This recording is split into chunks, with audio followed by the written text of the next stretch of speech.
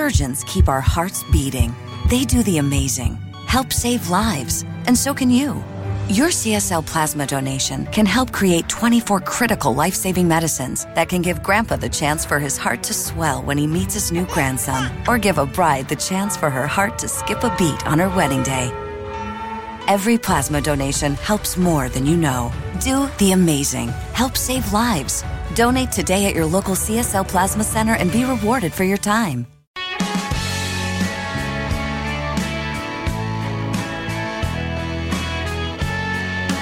You're listening to the X-Zone Radio Show, live and around the world on the Talkstar Radio Network and X-Zone Broadcast Network. Visit our website at www.xzoneradiotv.com. If God had a name, what would it be, and would you call it to his face? The X-Zone radio and TV show is largely an opinion talk show. All opinions, comments, or statements of fact expressed by Rob McConnell's guests are strictly their own and are not to be construed as those of the X-Zone radio and TV show or in any manner endorsed by Rob McConnell, Relmar McConnell Media Company, Talkstar Radio Network, its affiliated stations, or employees.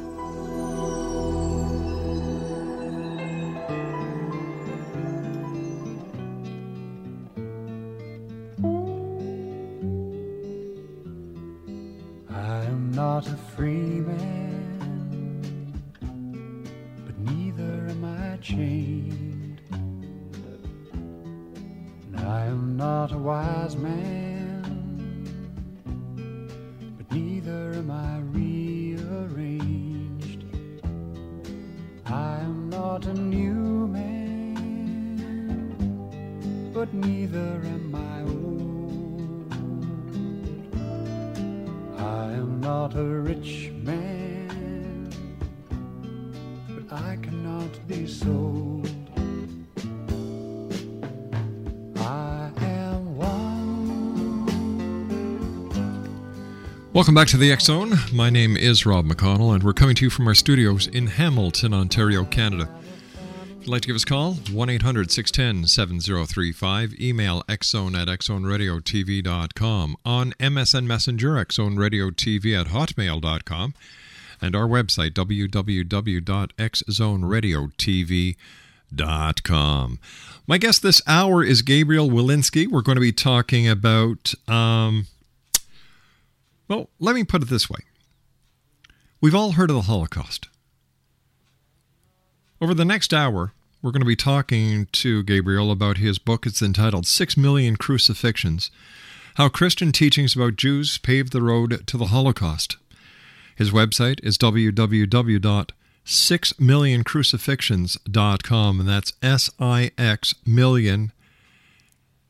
I'll spell it out for you because I know what's going to happen. Some people are going to write the number 6 and then million and million and then 6. It's S-I-X-M-I-L-L-I-O-N crucifixions.com. That's www.6millioncrucifixions.com.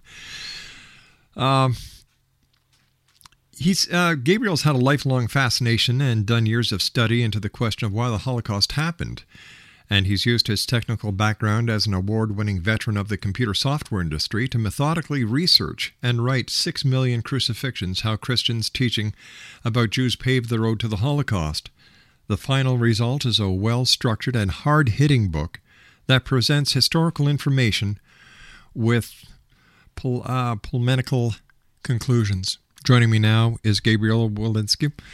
Gabriel, welcome to the X-Zone. Hi. What was your motivation to write your book, Gabriel? Well, the motivation was, it came from, since I was a teenager, I had been always fascinated by the Holocaust and by World War II. And for many, many years, I asked myself the question, why did the Germans and their helpers in all the countries that they invaded hate the Jews so much to murder them in the ways and numbers that they did? So for many years, I pondered about this question, and I could never really find a satisfactory answer.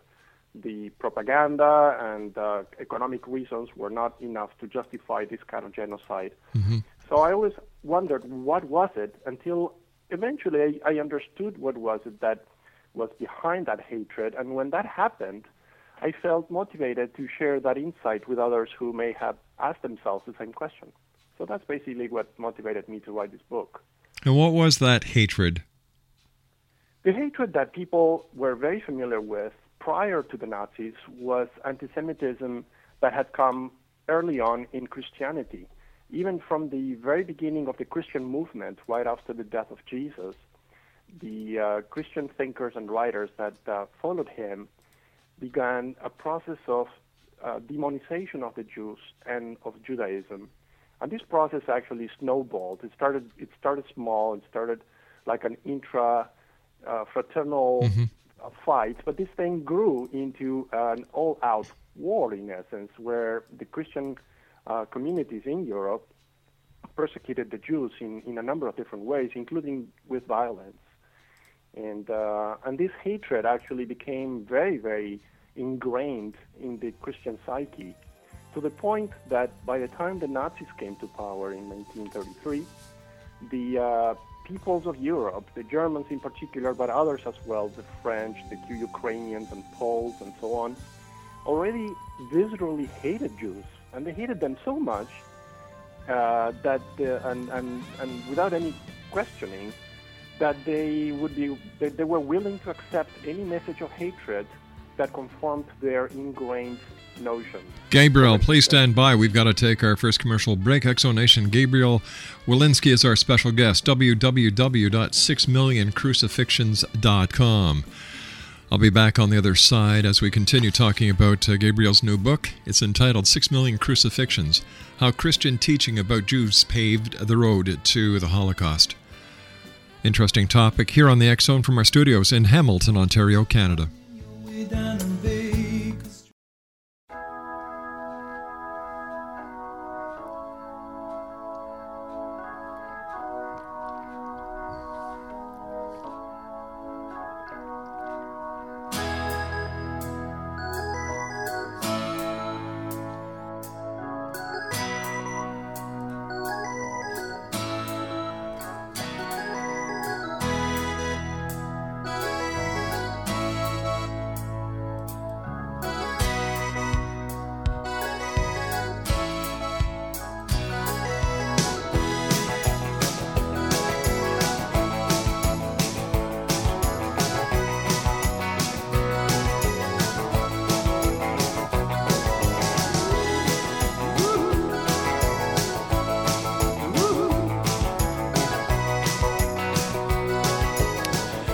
Welcome back, everyone. Gabriel Wilensky is our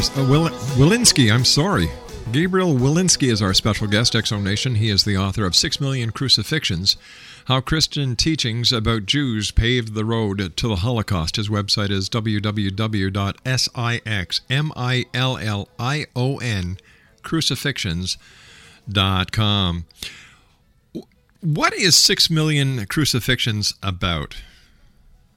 It actually covers, on the first part, it's a straight history book. Mm-hmm. You know, it has it basically goes over the 2,000 years of history of the last 2,000 years in which anti-Semitism began and grew and was fostered into what became the Holocaust. So that's the first part. The second part covers the specific areas in Christianity that are anti-Jewish and anti-Semitic, and the third part covers the role of the Christian churches, in particular the German churches, during the Nazi era. So it covers what they did and what they didn't do during that time.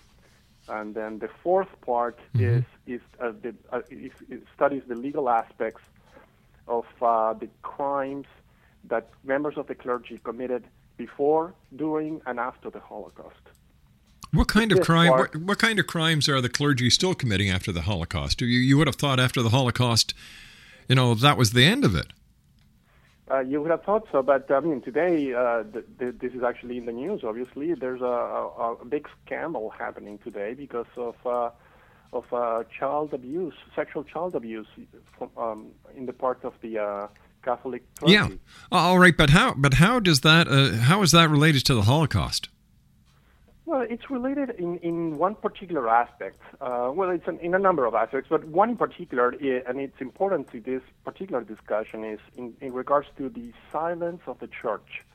And the silence of the church is very deafening today when we see that there's so many thousands of cases of child abuse from the part of the church, and Cardinal Ratzinger, now today Pope Benedict, was responsible for this, and he and many other bishops during the time when the scandal began, for decades actually, basically hid this information from the public. And whenever a priest was found to have abused children, they never actually made this public. They never actually told the civil authorities.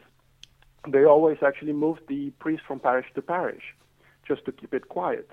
The church always had the interest of the church first, and never the interests of the victims in mind. So the parallel here to the World War II era, to the Holocaust, is quite important, because at that time, Pope Pius XII, who was the wartime pope, also had in mind the interests of the church first, and victims second. A distant second. The church never saw fit to publicly denounce the Holocaust. They never actually called the Nazis or the Germans murderers. They never actually mentioned the Jews specifically as victims, even though 6 million of them were specifically targeted for murder. And therefore, I see a pattern of obfuscation, a pattern of silence. Between then and now, you can see, the crime itself was different. One thing was murder, another thing is to sexually abuse a child. But the crime itself is not the point. The point is the silence about it. It's not saying anything about it. It's not trying to prevent it, or at least not doing enough to prevent it. All right. I have to ask you this question.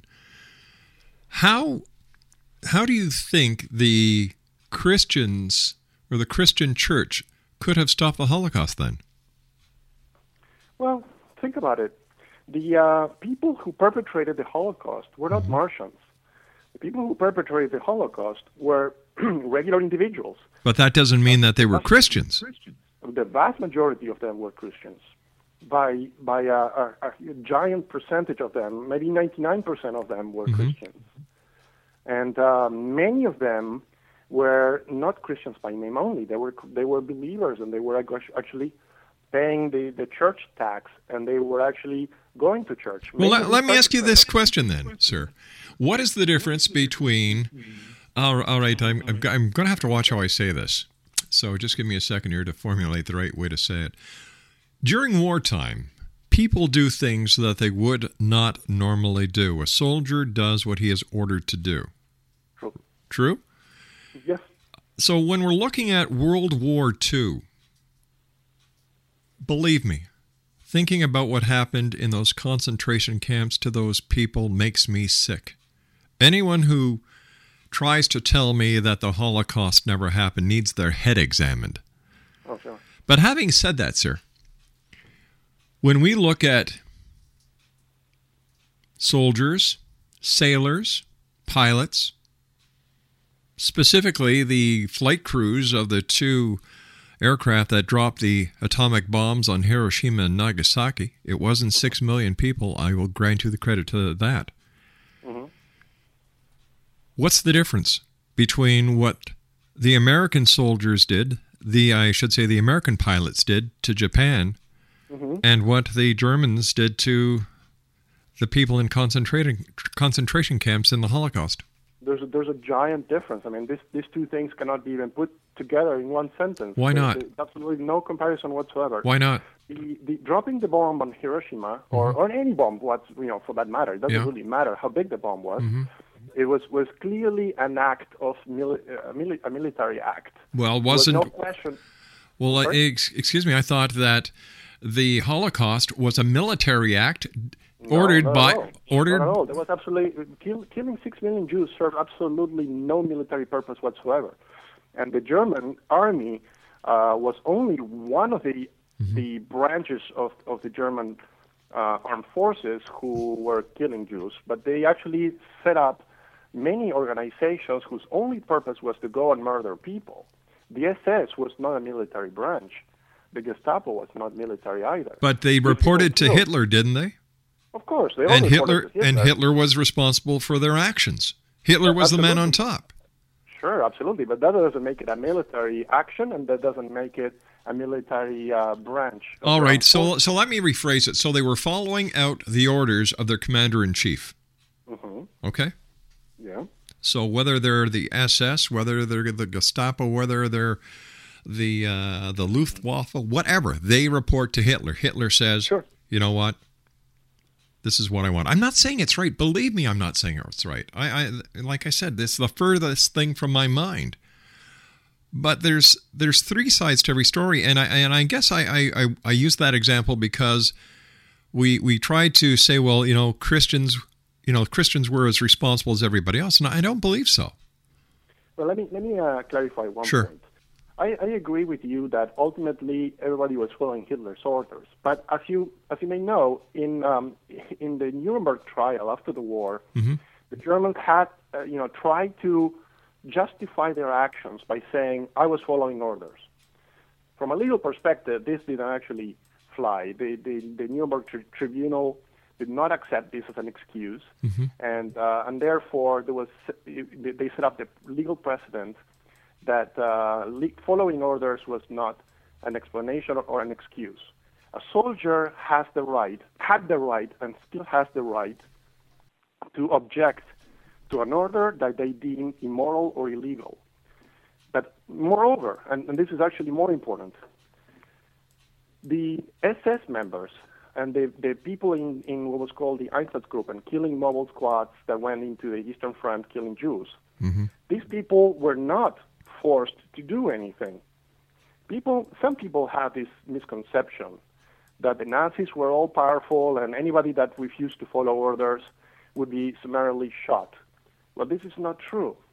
The mobile killing squads had a commander who every morning gathered the group and told them, we're going to go into this village and we're going to gather all the Jews and get them into the forest and kill them over there.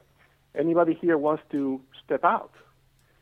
So the commanders actually gave the troops the choice to participate or not participate in the murder. Now, you would think that these people... But during war, is it actually murder? Of course it's murder. So when you've got the American troops, the Canadian troops, the Australian troops rushing a beach to take the positions that the Germans were securing, even though it was for the right reasons, they were killing German soldiers. Now, is that murder? No. That's no. But you're equating something that has absolutely no equivalence whatsoever. Well, what do you mean? It was during a time of war, wasn't it? No, yeah. But the fact that it's time of war doesn't give you freedom to go and do whatever you want. If you're a soldier in time of war, mm-hmm. and you have another soldier, in front of you with a different uniform and trying to shoot you, you can shoot back. And even if the guy doesn't shoot you can still shoot him because he's the enemy. And he's in uniform, and those are the rules of war. There's this thing called the Geneva Conventions and so on that clarify what you can do and what you can't do. Yes, but you and I both know even the Geneva Convention doesn't work during the war times. Sure, but let me actually clarify something that is very different. So that's one thing, and this is what soldiers do. And this is a soldier in the army mm-hmm. who's shooting to somebody in a building or in the field or whatever. And this applies to soldiers who's shooting a cannon from a ship to another ship, and for a pilot that is dropping bombs on an airplane. So all these are actions that soldiers do. There's no question that this is okay. This is very different from what the Germans were doing to the Jews. Because the Jews were civilians. The Jews were not only civilians. This is what the Germans were doing. They were going to a village in Poland or mm-hmm. Russia somewhere. Yeah. They were actually going at 4 or 5 in the morning. They were grabbing all the Jews out of their beds. They were dragging them into a forest nearby, and they were making them kneel by a tree and putting a bullet in the back of their heads. And they continued to do this all day long, and they did it day after day. All right, stand by. We've got to take a commercial break with the news. ExoNation. Our guest this hour is Gabriel WILENSKY. His website is www.6millioncrucifixions.com. McConnell.com. The name of his book is 6 Million Crucifixions, How Christian Teachings About Jews Paved the Road to the Holocaust. I'm going to get into this title on the other side of this commercial break with the news. Don't go away.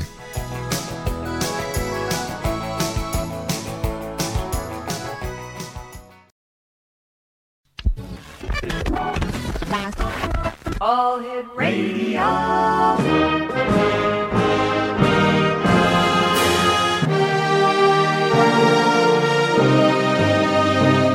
Welcome to the X Zone, a place where fact is fiction and fiction is reality. Now, here's your host, Rob McConnell.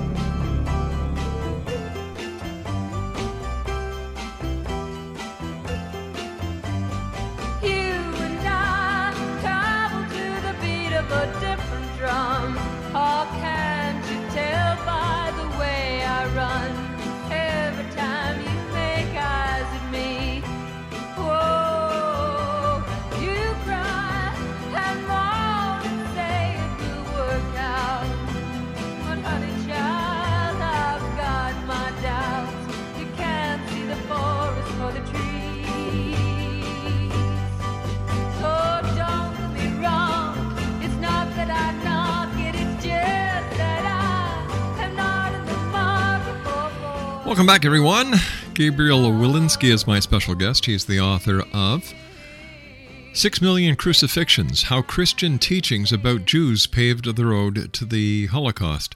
Now, how do you get I understand the 6 million crucifixions, but the other part of the title is How Christian Teachings About Jews Paved the Road to the Holocaust. Now, how do you explain that? That's very simple, unfortunately.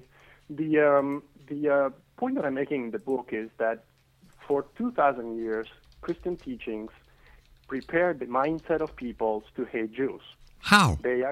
Because they taught, even from the very beginning, even in the New Testament, the way Jews are portrayed is very negative. The Jews are portrayed as malevolent and as killers of Christ, and they are portrayed as bent on destroying Christianity. But Christ was a Jew, wasn't he? Yes, he was. So? That doesn't mean that, yeah, but even so, the Christian writers who followed Jesus in the first century, they actually started to write about Jews in ways that were very negative. Don't you think that you may be using too big of a paintbrush when you say how Christian teachings? Because I disagree with you that, for one thing, I'm a Christian and I don't hate Jews. I love them. I was brought up in a Jewish community. We shared, we learned, and you know what? I as a Christian, I take offense to that statement. Well, but think about it this way. I mean, you are a product of Christianity after the Second Vatican Council. In 1965, the Catholic Church, which was followed by the Protestant churches, issued an official statement that said that Jews were not guilty for killing Jesus, and this applied not only to Jews of Jesus' time, but of all time, which is the accusation that appears in the New Testament. And there were other things that were listed as well. So, sure, I agree with you that you and probably most Christians today, in particular Christians here in the U.S., are not anti-Semitic, and they don't have any problems with Jews, and probably on the contrary. This is true. However, this was not true of most Christians of the pre-World War II era. All right, so if that is the fact, isn't it just better to leave it alone, let it die? Why do we here it is the year 2010, and we're bringing up the Holocaust again, opening up old wounds? Do we need to do this? And what will we learn? What will be gained? It's important. I think it's important for people to learn history, because when you don't learn history tends to repeat itself. So I think that most people today probably ignore the fact that Christianity has an unsavory past in regards to its relation to Jews and Judaism. But can't that be said about every religion? That there is no religion on this planet that is without fault? It's actually true that most religions actually oppose other religions. Sure. Every religion probably believes it's the right one and it's the one true one, and everything else is false. But in the case of Christianity, in regards to Judaism, it's a particular case because here we have a very sad history of persecution of one particular group to another, and this persecution, not only lasted for 2,000 years, but basically culminated in a paroxysm of murder. So I think that it's important to understand that even though Christians may not like Buddhism, Christians never actually had a history of persecuting Buddhists or killing them. Well, however, wouldn't you agree? Wouldn't you agree that people have the ability, like you said, a soldier has the right to disobey an order if he thinks it's justified? You said that a few minutes ago. So yes, why don't you give the same benefit of the doubt to Christians and other religions that you seem to be saying, all right, prior to this, the Christians were against the Jews, which I don't believe one bit. I don't believe it. I can't swallow it. And I think, if anything, you're giving a very biased and tainted view of Christianity. And, what's your purpose? Well, first of all, let me actually say one thing, and that is that you don't have to necessarily believe me. I mean, you can go to the library and read. There's hundreds of books written about Christian attitudes toward Jews and the persecution of Jews by Christians for hundreds and hundreds of years. Are you Jewish? I'm not actually practicing any religion. Were you Jewish at one time? I was Jewish at one time. So why did you convert? I didn't convert to anything. Or why did you leave the religion? So do you believe in God? I don't. So why are you picking up the torch? What's in it for you? It's just basically trying to raise awareness so that people understand about this problem. I don't necessarily have an agenda that is Jewish or any other. I only want to help people understand this unsavory past. But you want people to know about this unsavory past. Yeah. All right. Well, you know what? If this did happen in the 60s, that's 40 years ago. Why don't you just let it die? We've got to move on. There's no sense opening up old wounds if it really did happen. Hey, if it happened, we've come a long way. 40 years later, we've learned our lessons. But it's actually not complete. I mean, there's still anti-Semitism is still part of Christianity in some forms, even though it's not nearly as bad as it used to be. It's still there, and even today, millions of people read the Gospels and other books in the New Testament, and they get a negative feeling toward Jews. I understand that not all of them do. I understand that most Christians perhaps get the opposite feeling. However, this is still there, and you can see the consequences of not basically learning about history. Even today, when you see a lot of people in the press, people in academia and other places, in the United Nations, who oppose the policies of the State of Israel as a proxy for the Jew. And this is actually interesting, too, because, the so-called new anti-Semitism is something that has its origins in the old anti-Semitism. The new anti-Semitism, of course, is the one where the old theological and then racial anti-Semitism gets transformed into a political form, which is anti-Zionism.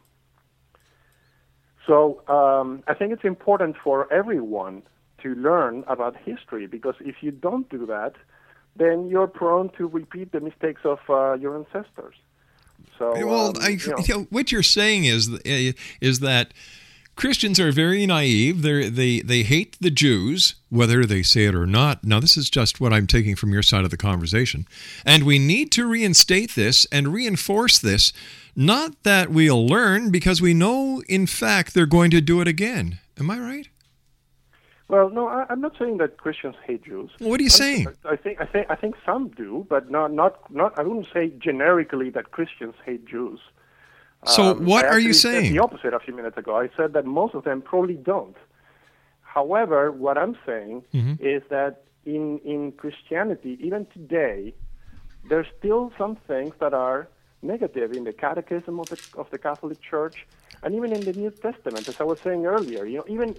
Just the 4 canonical Gospels and the Acts of the Apostles. Yeah. Just those 5 books contain 450 anti-Semitic verses. All right, but according to the law, you've got freedom of religion, freedom of speech, so nobody's breaking any laws. Well, depends on how you look at it. I mean, I agree with you. From a legal perspective, no, it's not breaking a law. Right. However, you don't have to become a Catholic. You don't have to become a Jew. You don't have to become a Christian. You become a member of a religious philosophy because you want to. You believe in it. Sure, absolutely, and there's nothing wrong with that. The only point that I'm making here is that it's from a moral point of view.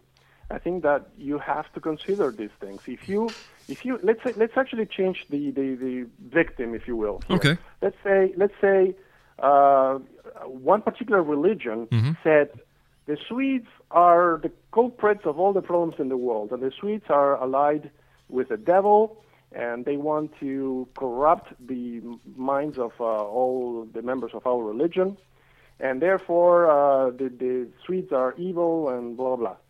So let's assume that you have a religion that says this. Well, first of all, you would find it preposterous, and of course it's untrue and ridiculous, right? However, this is actually what Christian teachers actually said about Jews. And that's the point that I'm trying to make here. That for many hundreds of years, many hundreds of years, this is exactly what Christianity did. All right, but let's look at American history, recent American history. There was slavery. Yes. All right? There was segregation. But we learned, and we don't look back. We've taken the steps to get along and to make sure that our future generations know the errors of our ways and that we've grown past it. We've done the same thing in religion. So why are you digging up all this and stirring the pot? Because this is not over yet. Who says it's not over? What do you want them to? What do you want them to do? Edit the Bible for you? I think they need to have more exegesis. They need to educate people much more, so that when a believer reads the Bible every Sunday, they understand what it says and what it means, and they learn to ignore certain things. The Catholic Church has done a good job after the Second Vatican Council to teach people, to teach the faithful, that the Jews were not guilty of killing Jesus, and that they were not evil, and so on and so forth. A lot more of this needs to happen. And sure, the Bible is supposedly the Word of God, and therefore cannot be rewritten. All right, listen. However, let me ask you this. Let me ask you this. Do you really think that there are that many Christians in the world who hate Jesus? Give me a ballpark figure. Who hate Jesus? Or who hate the Jews. Give me a ballpark figure. I have no idea, but Okay. I wouldn't be surprised if it was millions. All right, here's where I'm going with this. In order to hate the Jews, right, you would then have to hate Jesus, because Jesus was a Jew. If you hate one, you hate them all. That's the nature of this conversation, because you're saying that, all the Christians are, responsible for this one way or another because of the doctrines. If that was the case, why do we still celebrate Easter? Why do we still celebrate Christmas? Why do we say the Lord's Prayer? It makes no sense. And this is coming from a Christian. I agree with you. This is one of the biggest contradictions in history, at least in the history of Christianity. For many centuries, in Christianity, they tried to remove the Jewishness of Jesus. They tried to portray him as different. Even in the Gospels, again, going back to even the language used in the Gospels, when they talk about the Jews, and Jesus says, the Jews did this or the Jews did that. Think about it. If you're a Jew, Yeah. And Jesus was a Jew. But if you were a Jew, you would not refer to all the other people around you who are also Jews as the Jews. But back then, in those days, not everyone around Jesus was a Jew. You had the Greeks, you had the Egyptians, you had the Mesopotamians. Well, you're talking about different peoples, but not the immediate people around Jesus. Jesus actually was not talking. He didn't actually have broadcast radio. He was talking to the immediate group around him. He was not talking to the Greeks in Greece or the. But what he was saying, what he was doing, he was signifying, and he was pointing out a specific group, the Jews. And I'm sure that if Jesus was around today, he'd say the Americans, the Canadians, the Australians, the Christians, the Arabs, the Muslims. So he said the Jews, big deal. No, but as a matter of fact, analysis of the Bible, of the New Testament, shows that the kind of things that the negative aspect of how Jews are portrayed have more to do with the intent of the writers of the Gospels and so on, Luke, Matthew, and the others. But they were Jewish, weren't they? Some of them were, not all of them were. Luke was not, and some of the others were not either. So the group of people around Jesus weren't all Jewish? But Luke and the other writers of the Gospels were not even alive when Jesus was alive. The writers of the Gospels, and the Gospels themselves, were written 30 to 60, 70 years after the death of Jesus. None of the people who wrote the New Testament knew Jesus firsthand. So when they wrote about these things, they were just writing about, it was hearsay. They wrote about the stuff that they heard people, the stories that people were telling each other, but none of them actually knew him personally. All right, stand by. We've got to take our final break. Exonation, Gabriel WILENSKY is our special guest. He is the author of 6 Million Crucifixions, How Christian Teachings About Jews Paved the Road to the Holocaust, a title which I totally disagree in. I'll be back on the other side of this commercial break trying to make sense of this entire conversation when we come back here in the X Zone on the Talkstar Radio Network, X Zone Broadcast Network, and Star Cable. Don't go away.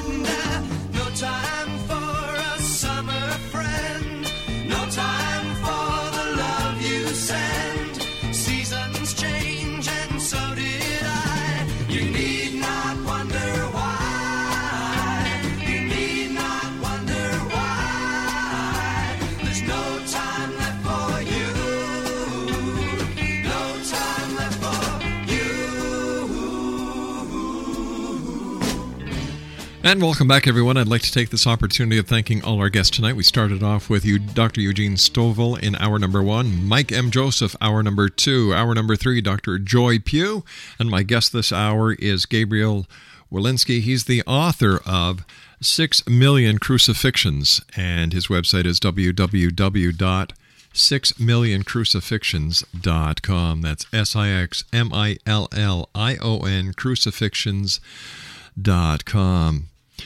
Gabriel, I'm having a bit of a problem here trying to get a straight line. You were born, I guessed, and raised as a Jew. You're not a practicing Jew now. You don't belong to any religious organization, and yet you're digging up the past, presenting it in the future, in the present and the future, to make sure things that didn't happen in the past happen in the future. But the rest of the world is saying, you know what? We learned. We're going ahead. We're getting along. We acknowledge the fact the Holocaust happened. We acknowledge the fact that, it was one of the most horrific things that has ever happened on this planet. You know what? We also recognize that Jesus was Jewish. So let's get on with it. So why the book? Well, because not everybody thinks the way you do, Rob. I mean, there's unfortunately other folks who don't agree with everything you just said. I think what you said is very nice, and of course I would like the world to be a great place. However, the reality is that there's many people out there who don't necessarily know about this past and are prone to repeat it in the future. And not only that, but lots of people, even today, deny that the Holocaust ever happened, or deny that there was any role whatsoever of the churches in what happened there. They may not deny it, but they may not even know it. So the point of my book is just it's a history book. So it's basically designed to educate people about something that they may not be familiar with. So there's no political agenda here or religious agenda of any kind. It's just from a purely scholarly point of view, the intent here is to raise awareness. Here's a quick question for you. We're running out of time very fast here. Did you ever take any degrees in history or in theology? No, I did not. So what do you base your expertise on? I studied this subject for many, many years. But you're not an expert on it. I'm an expert in the sense of having studied it. I basically had to read dozens and dozens of books that were part of the research that went into making this book, just like any scholar that has a degree in history would have done. All right, Gabriel, I want to thank you very much for joining us. I don't buy your argument. I think that we have to move on in life. There were a lot of things that we've done in our past. We have learned. And, I guess somebody will buy your book, but certainly not this guy. I'll be back on the others. When we come back, it'll be tomorrow. Geez, we're at the end of the show. Guys, thanks very much for being with us. And until tomorrow, keep your eyes to the sky and your heart to the light. Good night now. One last call for alcohol, so finish your